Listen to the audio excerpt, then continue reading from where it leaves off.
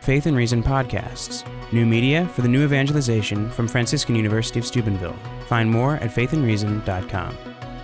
You're listening to Father Peter French Ryan, S.J., Executive Director of the Secretariat of Doctrine for the USCCB, giving a talk entitled The Catholic University and the Idea of Academic Freedom. Father Ryan's talk was part of the Fidelity and Freedom series at Franciscan University of Steubenville. It's wonderful to be here with all of you. When I was asked to address a symposium titled Academic Freedom and the Revealed Truth, honoring the 25th anniversary of Ex Corde Ecclesiae, I was not in a position to produce a new article on the topic, but I had written a paper titled The Catholic University and the Idea of Academic Freedom only a few years after the Apostolic Constitution was released. And I was convinced that the points I made in that article are at least as relevant now as they were then. And I hope you will agree with that assessment. I'm grateful for being invited to give that paper now with only minor changes. In 1994, Father Theodore Hesburgh, long president of Notre Dame, edited a collection of essays by members of Notre Dame's faculty and administration entitled The Challenge and Promise of a Catholic University. In the initial article, Hesburgh proclaims, "A great Catholic university must begin by being a great university that is also Catholic." He argues that if the Catholic Church wants to be a part of the university world in modern times, she must play by the rules that govern that world. Quote, "The best and only traditional authority in the university is intellectual competence. This," he affirms, "is the coin of the realm." Unquote. He concludes that the university cannot be subject to any external authority, including the magisterium. Father Richard McBrien expounds a similar position. He wholeheartedly subscribes to the view expressed in a 1976 position paper of the National Catholic Education Association on academic freedom in Catholic colleges and universities. Quote, "Freedom from outside constraints is the very breath of life for a college and university. An authentic Catholic institution of higher learning must be free to be Catholic. If the integrity and freedom of the academy is attacked, undermined by an academic law of the church will be the first to suffer. Its enemies will contend derisively that truth cannot be upheld and defended without resort to penalties and outside sanctions, confirming for some the suspicion that Catholic institutions cannot be true universities." Unquote. Thus, Richard McBrien. Father Richard McCormick deplores the idea of understanding the Catholicity of a Catholic university, quote, "in terms of a rigid, narrowly defined orthodoxy," unquote, which he sees as a threat to academic freedom. As an example of such an unenlightened outlook, he cites Veritatis Splendor 16, quote, "It falls to them, bishops, in communion with the Holy See, both to grant the title Catholic to church-related schools, universities, healthcare facilities, and counseling services, and in cases of serious failure, to live up to that title, to take it away," unquote. So that's the unenlightened outlook that Father McCormick, S.J., is promoting. Those who, or is criticizing, yeah. Those who govern the overwhelming majority of the Catholic colleges and universities in this country share the view of academic freedom espoused by Fathers Hesburgh, McBrien, and McCormick. I will critique two presuppositions that make it impossible for them to identify the features that distinguish a university precisely as Catholic. First, the assumption that the magisterium should not be the final arbiter of what counts as Catholic in a university, and second, the assumption that we should find the value of such specifically Catholic elements as sacraments, mainly in their capacity to open our eyes to the goodness of the secular world, which is already grounded in grace. I will then argue that unless the connection of Catholic universities with the magisterium is reestablished, they will inevitably become ever more secularized. It seems to me that that's been what's happening over these last 20 years. Finally, I will outline an approach to academic freedom that I consider capable of supporting the specifically Catholic mission of our institutions of higher education.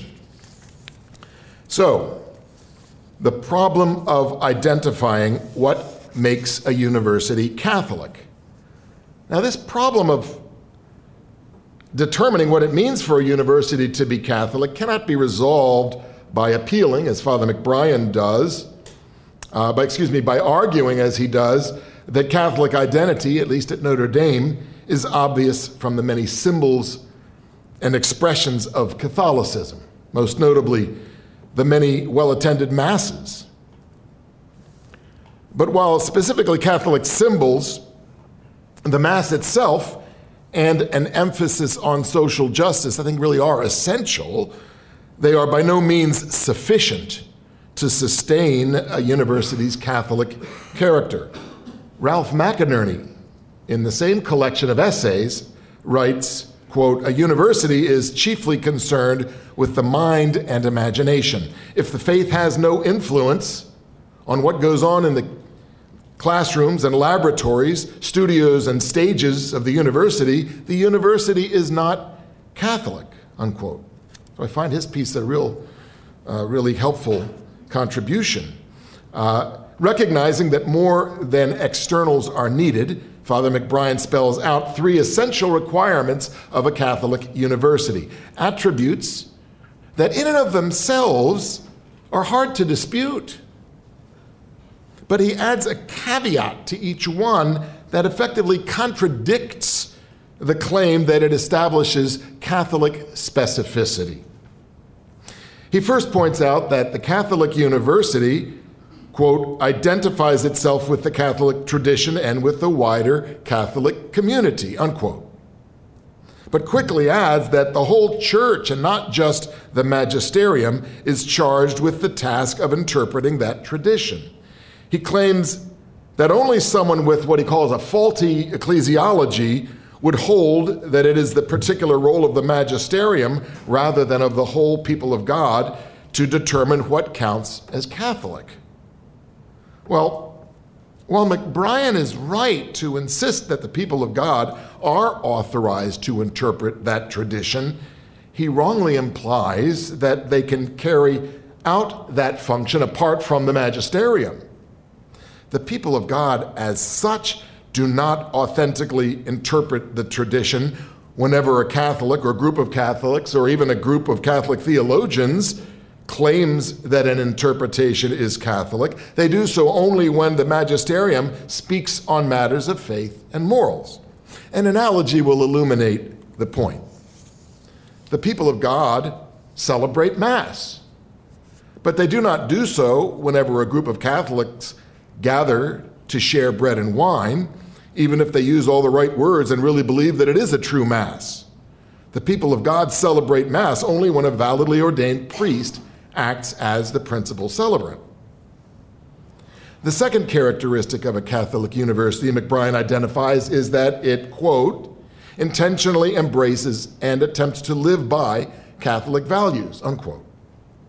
But he makes it impossible to understand those values as specifically Catholic by insisting that they are, quote, at the same time, humane values that can be shared by non-Catholic Christians and by non-Christians alike, unquote. I'll be saying more about that later. Finally, McBrien argues that the critical mass of faculty and administrators needed to keep a university Catholic includes not only committed Catholics, but also, quote, non-Catholics who respect the Catholic tradition and who support the university's intention to be and to remain faithful to that tradition, unquote. Those who respect the tradition without placing themselves within it are thus numbered among the critical mass necessary for maintaining the university's identity specifically as Catholic.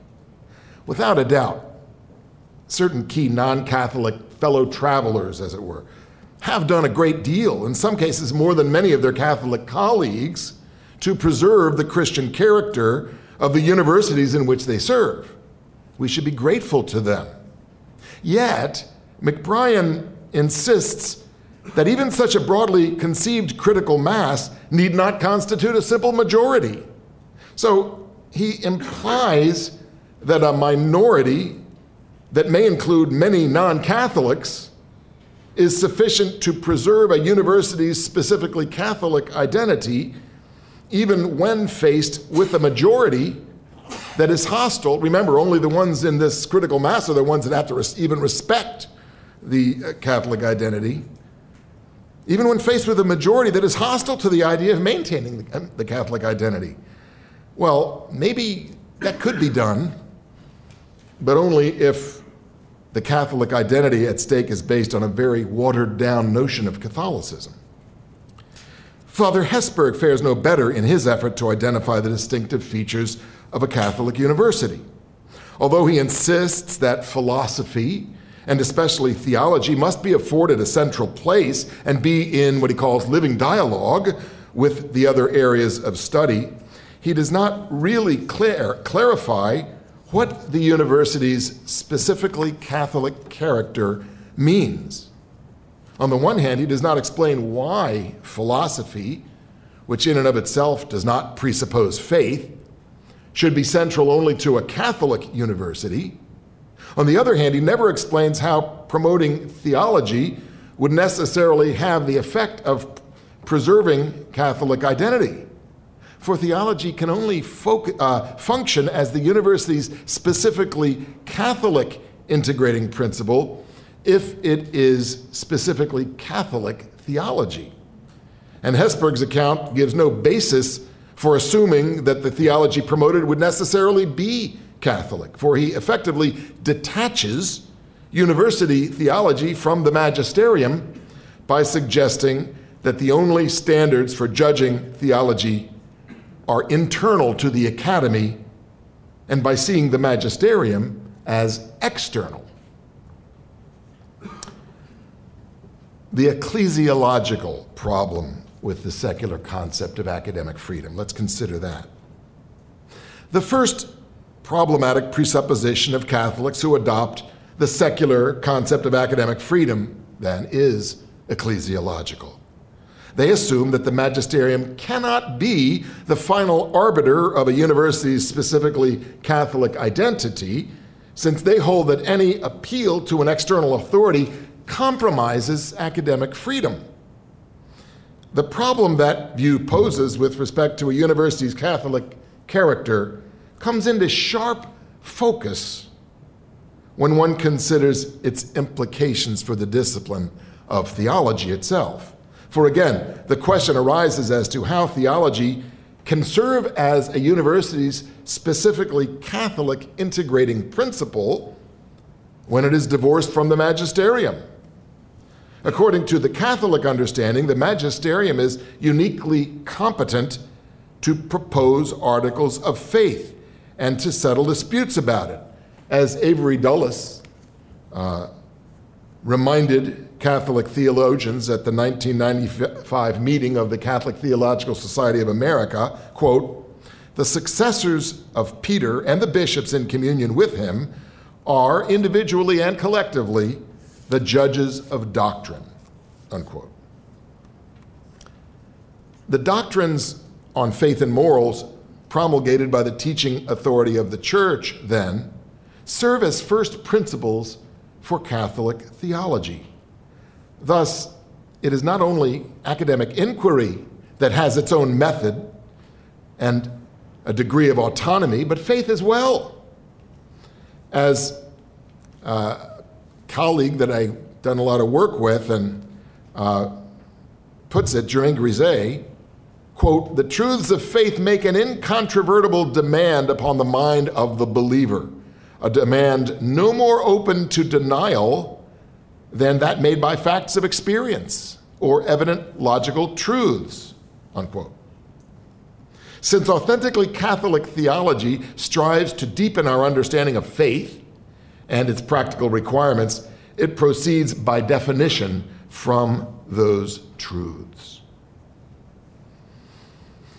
Does that mean that Catholic theology is incompatible with the idea of academic freedom?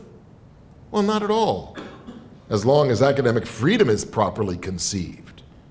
Ex Corde Ecclesiae describes it thus, and I quote, "Academic freedom is the guarantee given to those involved in teaching and research that, within their specific branch of knowledge, pardon me, and according to the," maybe I better go for some of this marvelous H2O.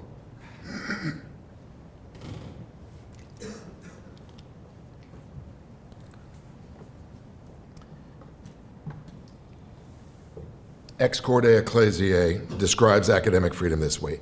Academic freedom, it says, is the guarantee given to those involved in teaching and research that within their specific branch of knowledge and according to the methods proper to that specific area, they may search for the truth wherever analysis and evidence lead them, and may teach and publish the results of this search, keeping in mind the cited criteria, that is, safeguarding the rights of the individual and of society within the confines of the truth and the common good," unquote. But accepting revelation as it comes to us from the magisterium is the indispensable starting point of Catholic theological method. As the document itself puts it, quote, "Since theology seeks an understanding of revealed truth, whose authentic interpretation is entrusted to the bishops of the Church, it is intrinsic to the principles and methods of their research and teaching in their academic disciplines that theologians respect the authority of the bishop and assent to Catholic doctrine according to the degree of authority with which it is taught," unquote. That's right from Ex Corde. Now, to be sure, Catholic theology includes the creative role of reflecting on Scripture and tradition in order to suggest possible developments of doctrine. So, those suggestions, of course, must be compatible with previously settled magisterial teachings, but there's no reason to assume that creativity is impossible without radical theological dissent. Okay, we've talked about the ecclesiological problem with the secular concept of academic freedom. What about the anthropological problem with that concept? The second problematic presupposition that makes it impossible for Catholics who adopt the secular concept of academic freedom to provide an adequate explanation of what makes a university Catholic has to do with their conception of the relationship between nature and grace. I call this the anthropological problem. The difficulty is evident, for example, in Richard McCormick's explanation of the sacramentality of the Catholic vision that should distinguish graduates of a great Catholic university. He quotes Michael and Kenneth Himes, who write, quote, "Sacraments are not intrusions into the secular world, but points at which the depth of the secular is uncovered and revealed as grounded in grace," unquote. Now, one need not view sacraments as somehow opposed to the natural order.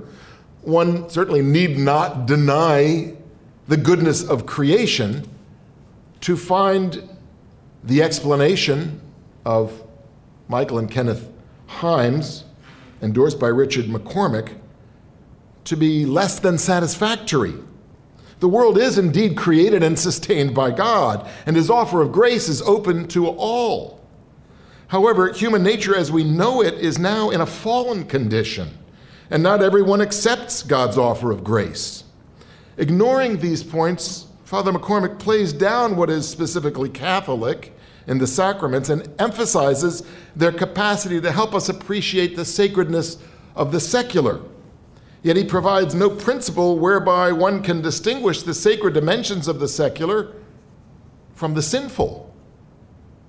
His comment on the passage quoted makes the problem clear, and I quote, "The points to which the brothers Himes refer are persons, places, things that allow us to experience all reality as grounded in God's gracious self-communication, grace.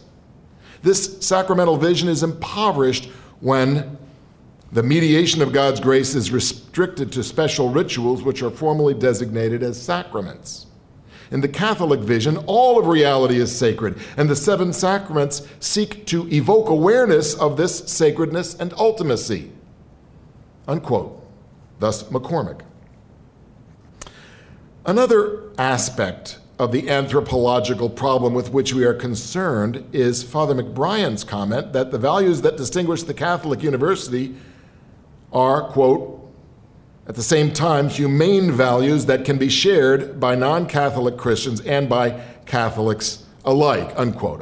This is the point I said I'd be getting back to later.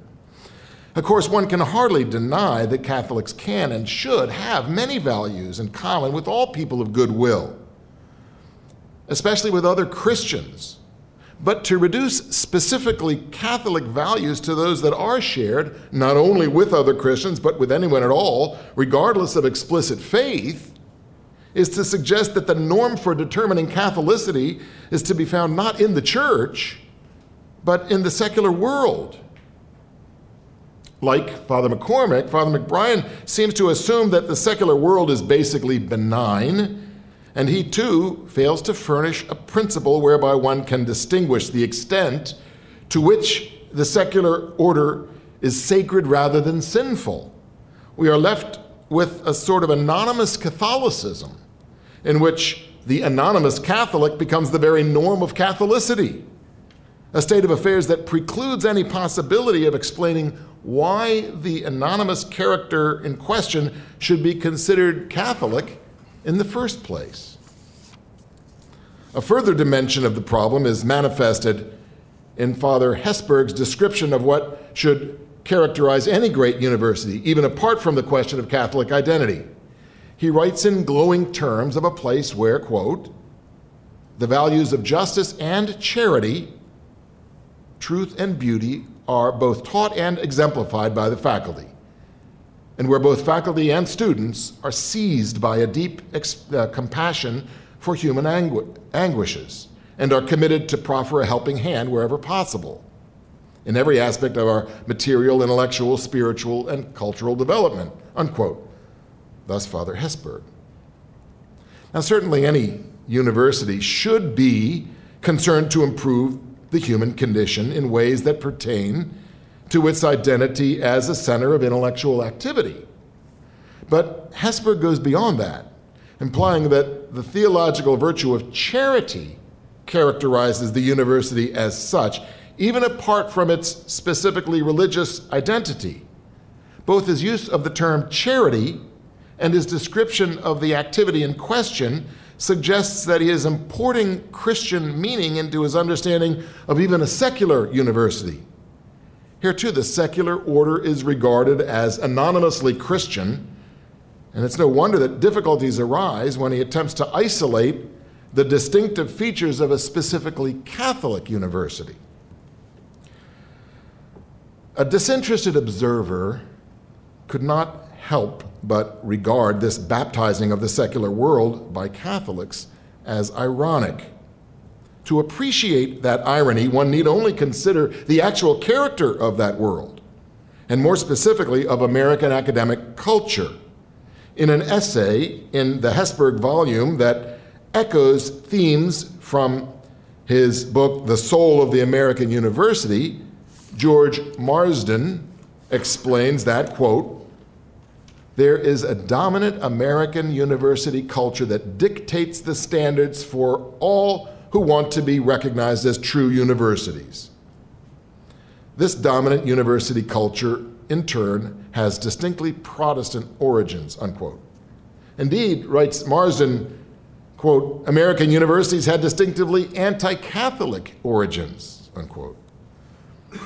The point becomes clear when one analyzes the characteristics that were supposed to distinguish American universities. They were set up to be non-sectarian and scientific, but Marsden explains that non-sectarian means broadly Protestant, or meant broadly Protestant, and dedicated to democratic moral ideas, unquote. While scientific, he says, meant freedom from what was perceived as sectarian prejudice, the grossest expression of which was thought to be found in Catholicism with its structure of authority. Indeed, the freedom of scientific inquiry was more and more assumed to exclude theological commitments in principle.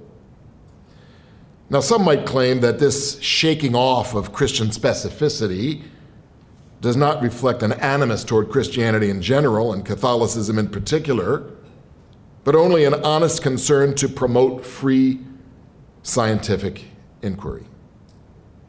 Such an interpretation would be more plausible if American university culture were ideologically neutral.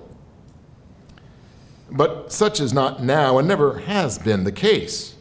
For example, the truth of the opinion that it is possible to find, as Marsden recalls the understanding behind American universities, a scientific basis for shared moral ideals, was merely assumed, not demonstrated.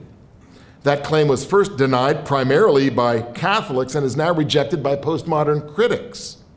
Reflection on such points should serve to remind us that universities do not exist in a vacuum, but within a culture characterized by its own specific and sometimes unwarranted presuppositions that are open to criticism even from secular sources.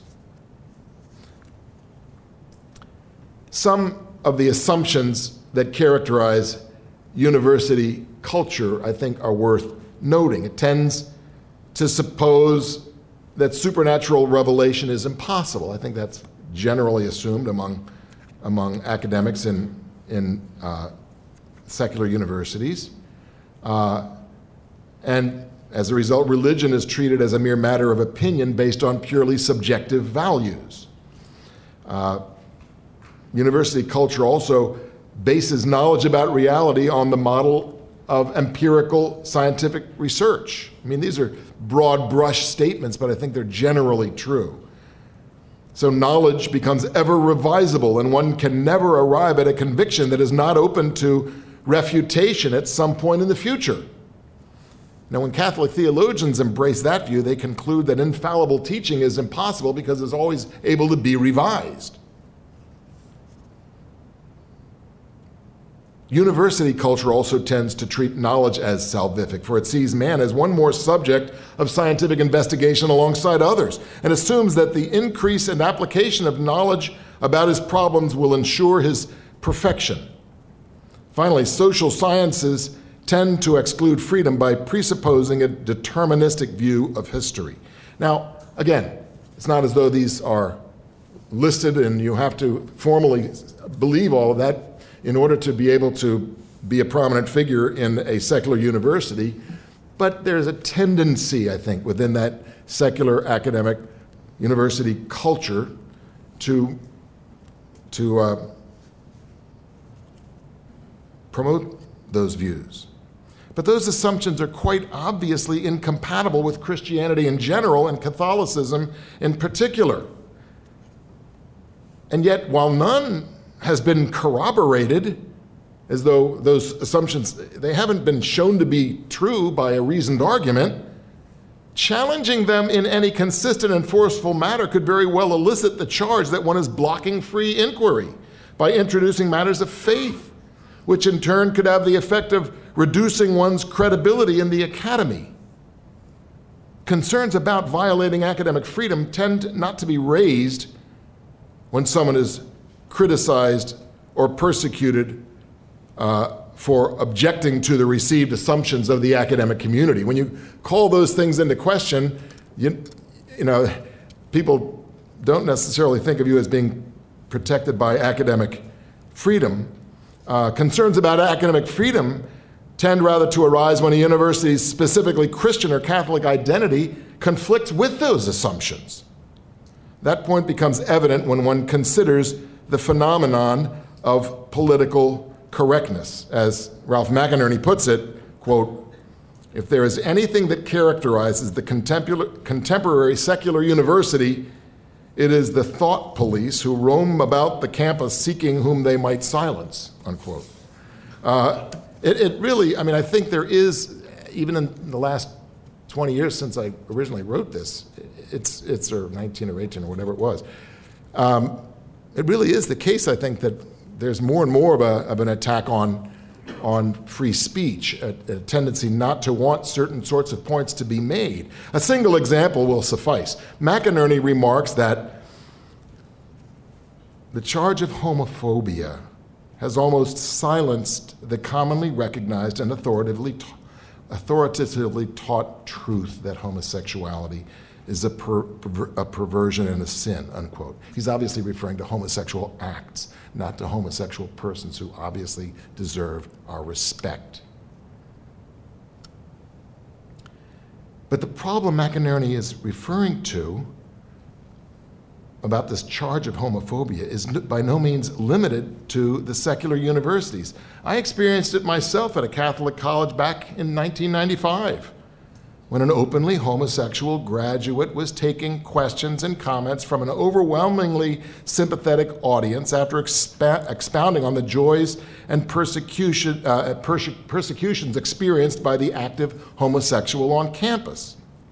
When I gently pointed out that homosexual activity, as opposed to the orientation, is incompatible with Christian teaching, and that living a chaste life, though really challenging and difficult, is possible with grace and can serve as an opportunity for a person experiencing these same-sex attractions to grow in holiness, I was almost shouted down by angry members of the audience.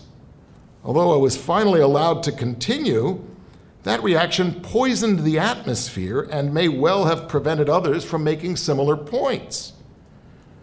Such experiences, which unfortunately are not rare on Catholic campuses, illustrate a sad truth about the culture we have borrowed from the secular academy. Certain ideas and classes of persons within the university enjoy a practical exemption from criticism, even while the price of maintaining that exemption is to compromise the integrity of the university's Catholic identity. Okay, the need to reestablish the practical link between Catholic universities and the magisterium. Professor Marsden's account of how the great non-sectarian Christian universities lost their religious character could well serve as an object lesson for those in policy-making positions at Catholic institutions of higher learning. He points out that, quote, "The shapers of American university culture excluded the more conservative parts of their own cultural heritage. Theology, which was considered divisive, was removed as a reference point in other academic inquiry, so that religious viewpoints, such as there were, had strictly to do with morality," unquote. Now, without the underpinnings of faith and theology, moral unity cannot long endure. It didn't last any longer in those secular universities than in the surrounding culture. Lacking a basis in theology, a shared morality does not, in any event, unite people as Christians, but only culturally. As Marsden puts it, morality detached from theological reference would soon make Christianity as such irrelevant, unquote. So I think the focus on social action, while good in itself, doesn't really do the job of ensuring any kind of Catholic identity if it's not integrally connected with and even arising from faith. The very idea of a non-sectarian Christian university, at least in the sense just considered, is problematic, for it carries within itself the seeds of the destruction of the university's religious identity. It implies a mixed agenda. While Christianity seems to be highly valued, the desire to avoid the consequences of institutional commitment to doctrine overrides any effectual effort to maintain the university's Christian character.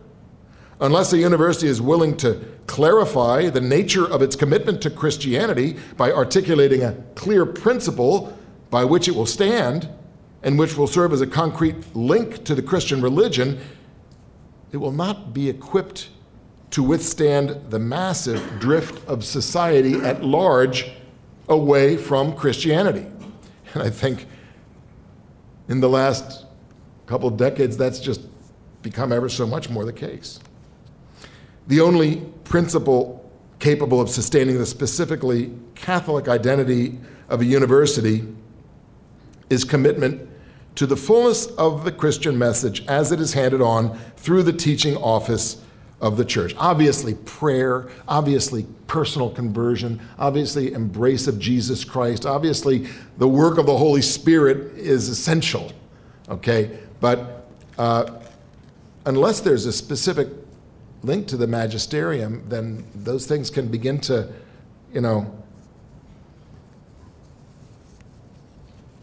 be interpreted in different ways and not sustain the specifically Catholic identity. The broadly Protestant universities had no such principle as the magisterium and were therefore inherently subject to what Marsden calls the gale force winds of secularization. For Catholic universities to jettison the principle that amounts to their casting aside not only their shield against those gale force winds of secularization, but also casting aside a heritage and a perspective that serves as a spur in the quest for truth and enables them to engage the culture from a critical distance while making a unique contribution to it. And now a few words about institutional academic freedom and concern for diversity. Some charge that it violates academic freedom to treat religious commitment and the ability to promote the university's specifically Catholic mission as factors that are no less essential than academic competence in making judgments about faculty hiring and the awarding of tenure. However, academic freedom applies not only to individuals within universities, but also to universities themselves. Institutions, as well as individuals, have the right to define themselves. Or perhaps I should put it this way, the right of individuals to define themselves extends to their establishing institutions, whose character reflects their convictions. When one considers the concern for the values of diversity and multiculturalism currently professed by virtually every major institution of higher education in this country, one sees that the current effort to promote those values is in some ways self-defeating. For while individuals within institutions may come from diverse cultures, the cultures themselves are represented only in an extremely fragmented form. Marsden observes, quote, "As it is typically implemented in the dominant academic culture, multiculturalism amounts not to creating diversity among institutions, but rather toward making them all look alike. Particular traditions of institutions, including religious traditions, are expected to give way to representing the variety of currently accepted viewpoints," unquote. So Marsden asks whether multiculturalism should not include concern for the religious heritages that have been at the hearts of most cultures. To deny that it should would reveal not only a bias against religion as such, but a lack of concern for authentic diversity. Thus, even from the standpoint of fostering diversity, Catholic universities would do well to hold fast to their specifically Catholic character. A place like Franciscan University is contributing to diversity by being different from your typical secular university, and by not being just like many ostensibly Catholic universities. Now, a few words about academic freedom within the university. The Catholic University combines the free pursuit of truth with an affiliation with the Catholic Church, which, of course, is committed to specific stands on key questions of truth. That raises questions about the autonomy of a Catholic university. Should not any university be free, as Father Hesburgh and company insist, from authorities that would place restrictions on its quest for knowledge? Freedom is crucial for the proper functioning of any university. But, freedom is always subject to various legitimate restrictions. From within the university, there are requirements of competence for receiving tenure. From without, there are restrictions imposed by accrediting associations to ensure that universities meet certain standards. Neither constitutes an illicit infringement of academic freedom. There is also the very effective system of financial limitations placed on universities by the government and ultimately by the public at large on programs they find unacceptable. The legitimacy of this last sort of restriction is implicitly admitted by academics when they appeal to the larger community for funding based on the claim that they perform a public service. They're essentially saying, see whether you don't agree that this is a public service, and then being subjected to the judgment outside of the university itself. True enough, freedom may sometimes be restricted unduly, but some restrictions on freedom clearly are perfectly legitimate. After all, freedom is not an absolute value, but an instrumental value. The ultimate reason for the existence of a university is not simply to be free, but rather to search for and discover truth. While freedom is generally an indispensable means to that end, sometimes restrictions on freedom can be conducive to it, as the above examples attest. Those restrictions on the freedom of the university tend to be widely accepted because, with the possible exception of the role of the community at large, they are generally recognized as intrinsic requirements of the search for truth itself. What about restrictions imposed by church authority based on exigencies of Catholic doctrine?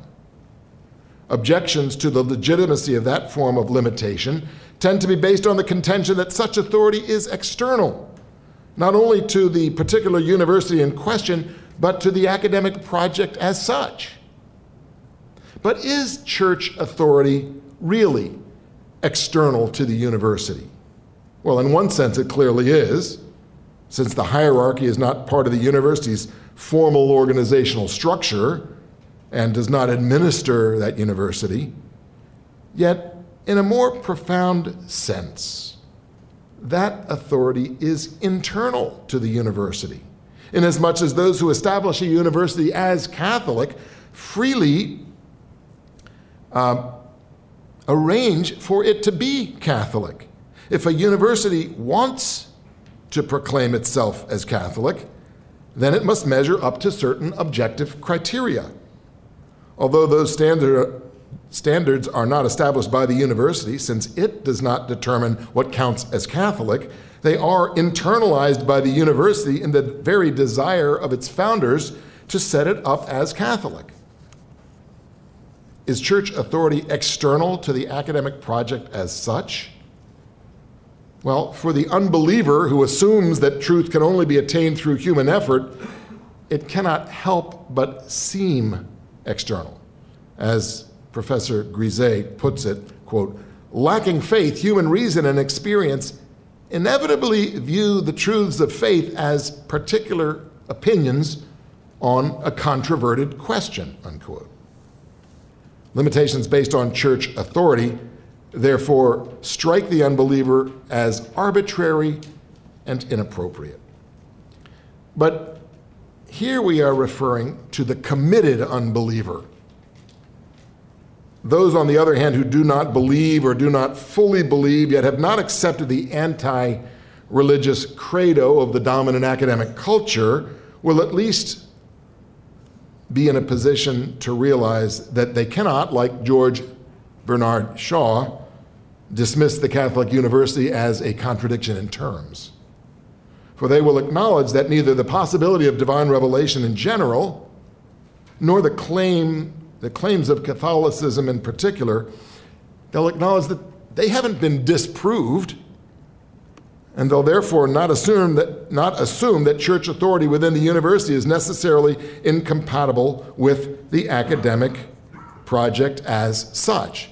In other words, if there are truth claims that arise from faith, you can't just reasonably start out assuming they must be false because you haven't reasoned your way to it in the way that someone without faith can understand. You'd need to show that a particular truth claim is false by using reason. And not having done that, an open person is not going to find any kind of conflict. As for the believer, as Grisey explains, quote, faith opens up an entire realm of transcendent truth otherwise utterly inaccessible. At the same time, faith generates its own critique of the myths that compete with it, myths that are actually projections of the human mind on reality, but which claim acceptance as philosophic critique or scientific truth. Thus, far from viewing a university's religious commitment as a restriction on freedom, the believer is able to see that faith is not only compatible with the academic project, but complements that project and stimulates it. John Paul II, of course, has much to say about this in Fides et Ratio. And now, academic freedom in the present situation, which is still the present situation despite the fact that this talk was written a while ago. It's painfully obvious that many members of Catholic university communities do not agree with the Catholic view of the purpose of life. Some do not believe in God, or if they do, have a completely different understanding of who or what God is. Some, perhaps many, do not believe that the human person is a unity of body and soul, and that the human person is called to a fulfillment beyond what can be found on this side of death. Most students have probably done very little thinking about such questions, although some have to some degree. They may have some religious training and even some faith commitment, but at the same time, it's ever more the case, they're likely to have formed their views largely according to the canons of modern secular culture. Although that culture is compatible with some aspects of a Judeo-Christian worldview, it is increasingly hostile to the claims of organized religions such as Catholicism to mediate divine revelation and to speak with authority on controversial questions of social and personal morality. Given that context, how can a Catholic institution of higher education function as a community when you have all these different participants with such different values and beliefs, influenced to different degrees by the surrounding culture? It must be acknowledged at once that there are legitimate differences among members of the university community, and they must be respected. Indeed, it should be recognized that differences could even enrich that community to the degree that they are expressions of a commitment to truth and a search for genuine meaning. We do need to learn from each other, after all. We should also realize that beneath our differences, it is often possible to discover shared values. Still, the question arises as to what degree of pluralism is possible without surrendering or at least diluting what is specifically Catholic. What common ground can be found in such a situation? Well, those who become members of any university communion should at least agree that knowledge is a value worth pursuing for its own sake. Those who choose to be part of a Catholic community of higher education also should agree on something more. They should share the conviction that it is likewise a value to determine whether there is an overall purpose to life, which, if discovered, should be shared with others as one collaborates in the task of relating the pursuit of knowledge, and indeed all other values, to that purpose. If you think about it, that's not asking a lot. Recognizing knowledge as a value to be, pursuing truth is important and valuable, and then recognizing that it's worth at least trying to determine whether there is an overall purpose to life, and then finding it, relating all one does, all one's whole pursuit of knowledge to it. That attitude, it seems to me, can be required of every member of a Catholic college community, whatever faith the person might have. Such an approach respects the intellectual integrity of each individual and challenges him to engage in a mutual search for truth and meaning. It calls everyone to recognize that while knowledge is worth pursuing for its own sake, the search for truth is fully coherent only if it is informed by the hope of finding it and integrating it into the whole of life. The conviction that it is possible to attain truth, then, should not be rejected a priori as incompatible with the search for truth. That would be rather absurd. It is instead the presupposition that truth cannot be found that renders the search futile and precludes the possibility of discerning any real meaning in life. Even if members of the academic community do not share their university's Catholic faith commitment, they should be prepared to understand that commitment not as being incompatible with an absolute openness to truth wherever the search for it may lead, but as expressing the institutional conviction that an open-minded search for truth has led precisely to that commitment. In other words, they can't start out assuming that the Catholic view is incompatible with openness to truth. They should see rather that the commitment is a reflection of a commitment as to where an open-minded search has led them. So all members should not expect the conviction of the university to change, but rather to be made manifest. To expect anything else would be to wish that those responsible for the orientation of the university, that they not be true to their own convictions. Well, that's clearly at odds with any general respect for truth and value and conscience. Ex Corde Ecclesiae indicates that the Church recognizes the, quote, academic freedom of scholars in each discipline in accordance with its own principles and proper methods, and within the confines of truth and the common good, unquote. So, while academic freedom should prevail, as Ex Corde Ecclesiae make clear, it may not contradict the principles of truly Catholic theology, nor the common good of a university grounded in the Catholic faith. That understanding of academic freedom is not a restriction on reason, for it must be borne in mind that faith and reason do not conflict. Faith has nothing to fear from reason, nor reason from faith. Both are gifts of the same God that, in the manner proper to each, mediate truth. And since truth is not self-contradictory, the university's mission to pursue truth through reason is in no way compromised by its commitment to the truths of faith. A contradiction of that kind is not even theoretically possible. Only from the perspective of unbelief do contradictions seem possible, even seem inevitable. But unbelief cannot be vindicated without showing that reason refutes the truths of faith, which the person of faith holds simply cannot be shown. This commitment to faith is no mere fideism, however, for the believer employs his reason to explain why claims that contradict faith do not really tell against it. And unless those arguments are refuted, the view that faith hampers reason cannot be sustained.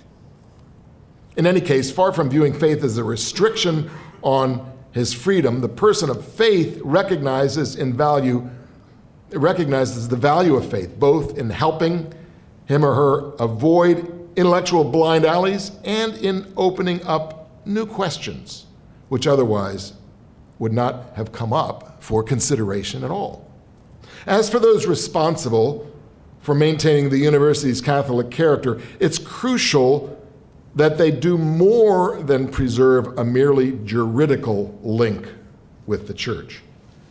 For while the approach to the present situation I have suggested explains how a certain legitimate diversity can exist on the campus of a Catholic university, I haven't really explained how the Catholic character of a university can be preserved.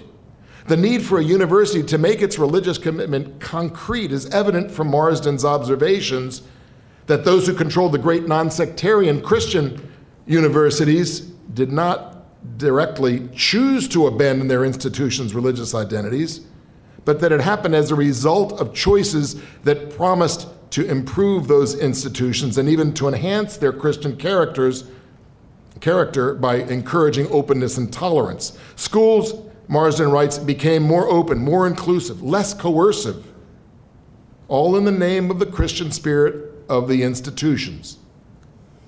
He considers, by the way, Father Burchell of Notre Dame, I guess he wrote a book, shortly after I wrote this paper. I think he's deceased, isn't he?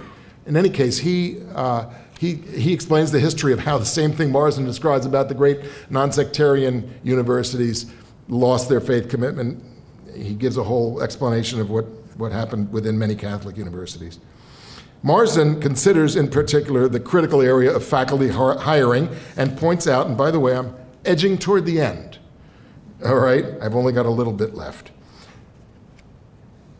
He considers the critical area of faculty hiring and points out that, quote, once a church-related institution adopts the policy that it will simply hire the best qualified candidates, it is simply a matter of time until the faculty will have an ideological profile essentially like that of the faculty at every other mainstream university.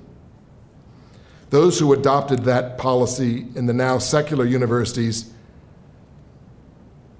apparently did not appreciate that inevitability.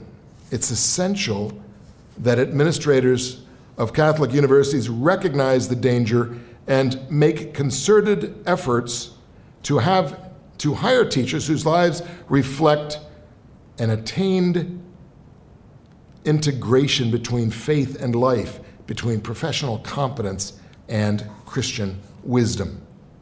Otherwise, despite a technical juridical connection with the Catholic Church, the secularizing of Catholic universities will proceed apace, and their capacity to make their unique contribution will be lost. So it's crucially important that those in charge of a Catholic university not just do what they need to be doing juridically to be connected in some way, but that they really want the place to be Catholic and infused with grace. Thank you very much. Many thanks to Father Peter Ryan. I don't hold it against you that you're a Jesuit. As you can see, I'm Jesuit educated myself. And I thank you for a very thoughtful and well-balanced presentation of academic freedom. And I have to congratulate you on writing a paper 20 years ago that reads so well 20 years later. Well, Father Ryan's paper shows to my satisfaction that respect for the magisterium of the Church does not introduce a foreign body into the life of a Catholic university. It is not an external constraint, as many fear. He shows, and I think convincingly, that it is essential for a university's being Catholic. And so, my response will not take the form of raising objections to the points and arguments of Father Ryan, for I have no substantive objections. Well, almost no objections. I was perplexed at the designation of academic freedom as an instrumental good. That seems to imply that we should abstain from coercing each other in the search for truth because coercing is not an effective means for getting the desired result of people professing the truth. By contrast, respecting the freedom of searchers is an effective means to this result. The unwelcome implication, however, is that if coercion did lead people to professing the truth, then we would coerce, only because non-coercion is a better means to this result. Do we not coerce? But this doesn't sound quite right. Respecting the freedom of searchers seems to be more intrinsically right than this account suggests. And so it seems to me that this freedom, academic freedom, is something more than just an instrumental good. But perhaps it would be boorish on my part to pursue this further. It was just a minor point in Father Ryan's lecture, and it's not essential for the main claims of his paper, and probably in the end doesn't even constitute a point of disagreement. So I will now proceed on the assumption that Father Ryan has established his case, and I will, as it were, pull in the other direction. I affirm all that he has said, and then want to say something like this, but on the other hand. And in doing this, I will ask Father Ryan whether he sees this, on the other hand, as a legitimate completion of what he has said, or whether he sees it as compromising what he has said. So, Father Ryan rightly affirms the role that the magisterium plays in a Catholic university. But on the other hand, note that respect for the magisterium by itself does not suffice to make a great Catholic university. It does not even suffice to bring a Catholic university into full accord with Excordia Ecclesiae. Now, you might at first say, yes, there's more than just orthodoxy. The faculty have to have the appropriate degrees, they have to be competent, they have to be well published, and so on. But professional competence is not the issue. You can have that abundantly in a self-consciously Catholic university and still have a mediocre university. Here's an example of what I mean. A university may be very respectful of the magisterium and yet be unwilling to hear and engage points of view opposed to its own. It may invite only speakers who agree with the magisterium. It may invite speakers only with a view to reinforcing the Catholicism that is already established in the university. And it may do this thinking that it is thereby being particularly loyal to the magisterium. But such a university would fail to do something that Excordia Ecclesiae calls for. Namely, it would fail to be, quote, a privileged place for a fruitful dialogue between the gospel and the surrounding culture. Instead of being such a place of encounter, it would become a kind of Catholic ghetto where Catholics just speak to Catholics. The students would not know how to engage the secular world when they graduate. They would be more inclined to shun it. Such a university would, for all its commitment to the magisterium, be deficient as a Catholic university. It would have affirmed the magisterium at the expense of having a vibrant intellectual life. Now, of course, we don't want the intellectual life of a Catholic university to be so open to the surrounding culture that the university is practically assimilated into the culture and can no longer distinguish itself from the culture. One of the parts of Father Ryan's paper that most interested me was the part where he addresses the danger of thinking that Catholic values are indistinguishable from secular values. He has some very penetrating things to say about this danger. We must not let the university be taken over by the surrounding culture. We have to assert our Catholic identity, in part by committing ourselves to the magisterium, just as he argued. But if we assert it by forming a Catholic ghetto, then we just run away from assimilation into the opposite extreme and still have not found our voice as a real Catholic university. So I'm not saying that faithful adherence to the magisterium is not a necessary condition for being a real Catholic university. Of course it is. But I am saying that it is not a sufficient condition for being a great Catholic university. And here's another example of missing the mark as a Catholic university despite full orthodoxy. Excordia Ecclesiae says in paragraph 23, students are challenged to pursue an education that combines excellence in humanistic and cultural development with specialized professional training. One can suppose that the Pope is here talking about the liberal arts and is saying that a Catholic university never offers professional training completely apart from some formation in the liberal arts. If a Catholic university gives itself over entirely to professional training without providing any of that broader formation of mind that comes from studying the liberal arts, without providing any sense of the whole of knowledge that is the signature of liberal education, then that university, though it may never be at odds with the magisterium, is a substandard Catholic university. And we might mention here what Excordia Ecclesiae says about the special importance of philosophy and theology in a Catholic university.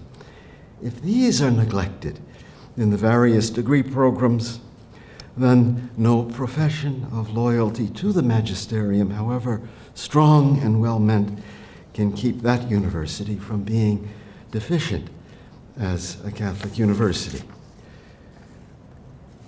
Now, this whole subject of Father Ryan's paper brings to mind the experience of the great Blessed John Henry Newman, whom I always consult on these issues and get guidance from.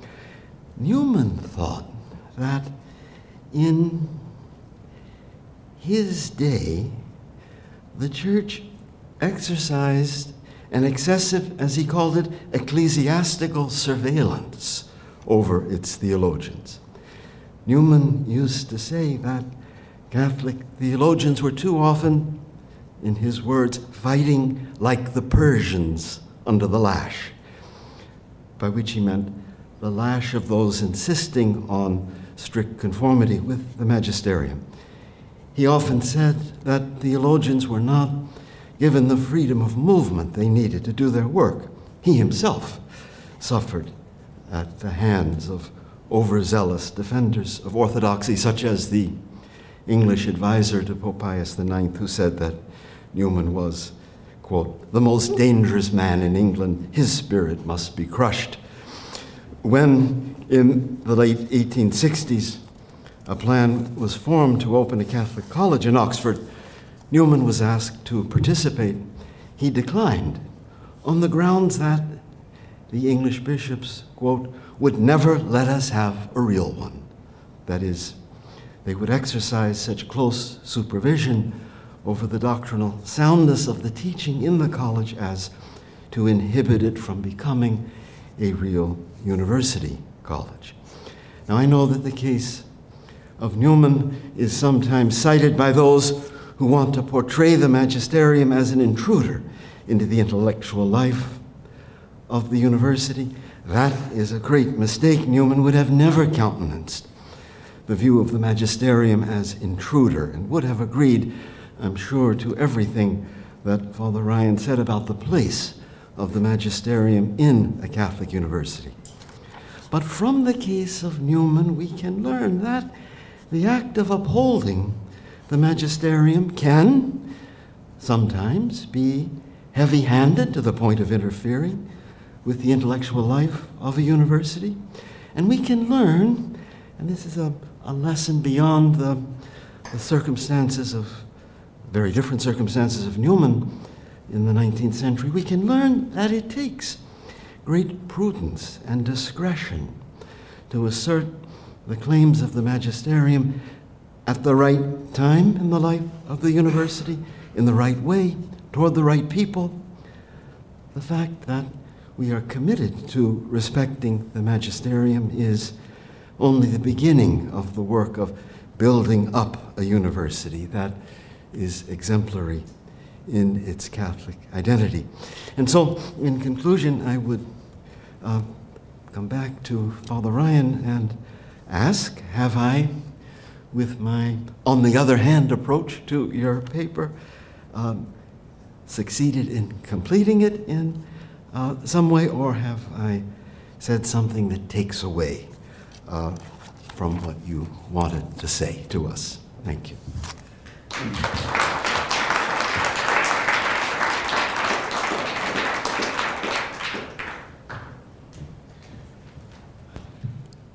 I thought it was marvelous on the other hand. And I mean, I agree with just about, I think you made some very important points to supplement what I was saying. I was certainly, in some sense, giving one side, but I was thinking in terms of where most ostensibly Catholic universities are coming from. And so naturally emphasizing the matter from that perspective. From the perspective of a place that's really, kind of strongly Orthodox and everything, there can be a problem becoming insular. And so there needs to be a kind of openness so that you would have people who disagree with the Church's teaching being able to speak. I think in the context where you have answers and debate about it, that's important. Of course, that's already happening, all over the place in most Catholic universities. So I didn't feel the need to bring that out as much, but it may be that things might be more appropriate to mention in this context because the issues are different from where they might be in most Catholic universities, which is my focus. Now, you mentioned that issue about truth and freedom and the relationship. I'm sure I could have probably phrased that matter. You bring, I think, up an interesting, important point. I did say the university doesn't exist to be free. I mean, obviously, it's got content to deal with. It's got issues to deal with. It's got things to think about. It's trying to help people come to it ever deeper knowledge, ever deeper grasp of truth. And that, that's the reason why it's free. It seems to me that that's a true statement. On the other hand, I maybe shouldn't have just said freedom is instrumental in such a blunt way because, just truth itself, you could get a parrot to make true statements, and that wouldn't, it's not interiorized. Truth needs to be interiorized, and interiorizing truth requires understanding it and assenting to it, and that's not able to be done without freedom. So there's something essential about freedom in this whole quest. So I would certainly think that's an important point to make. Faith and Reason podcasts. New media for the new evangelization from Franciscan University of Steubenville. Find more at faithandreason.com.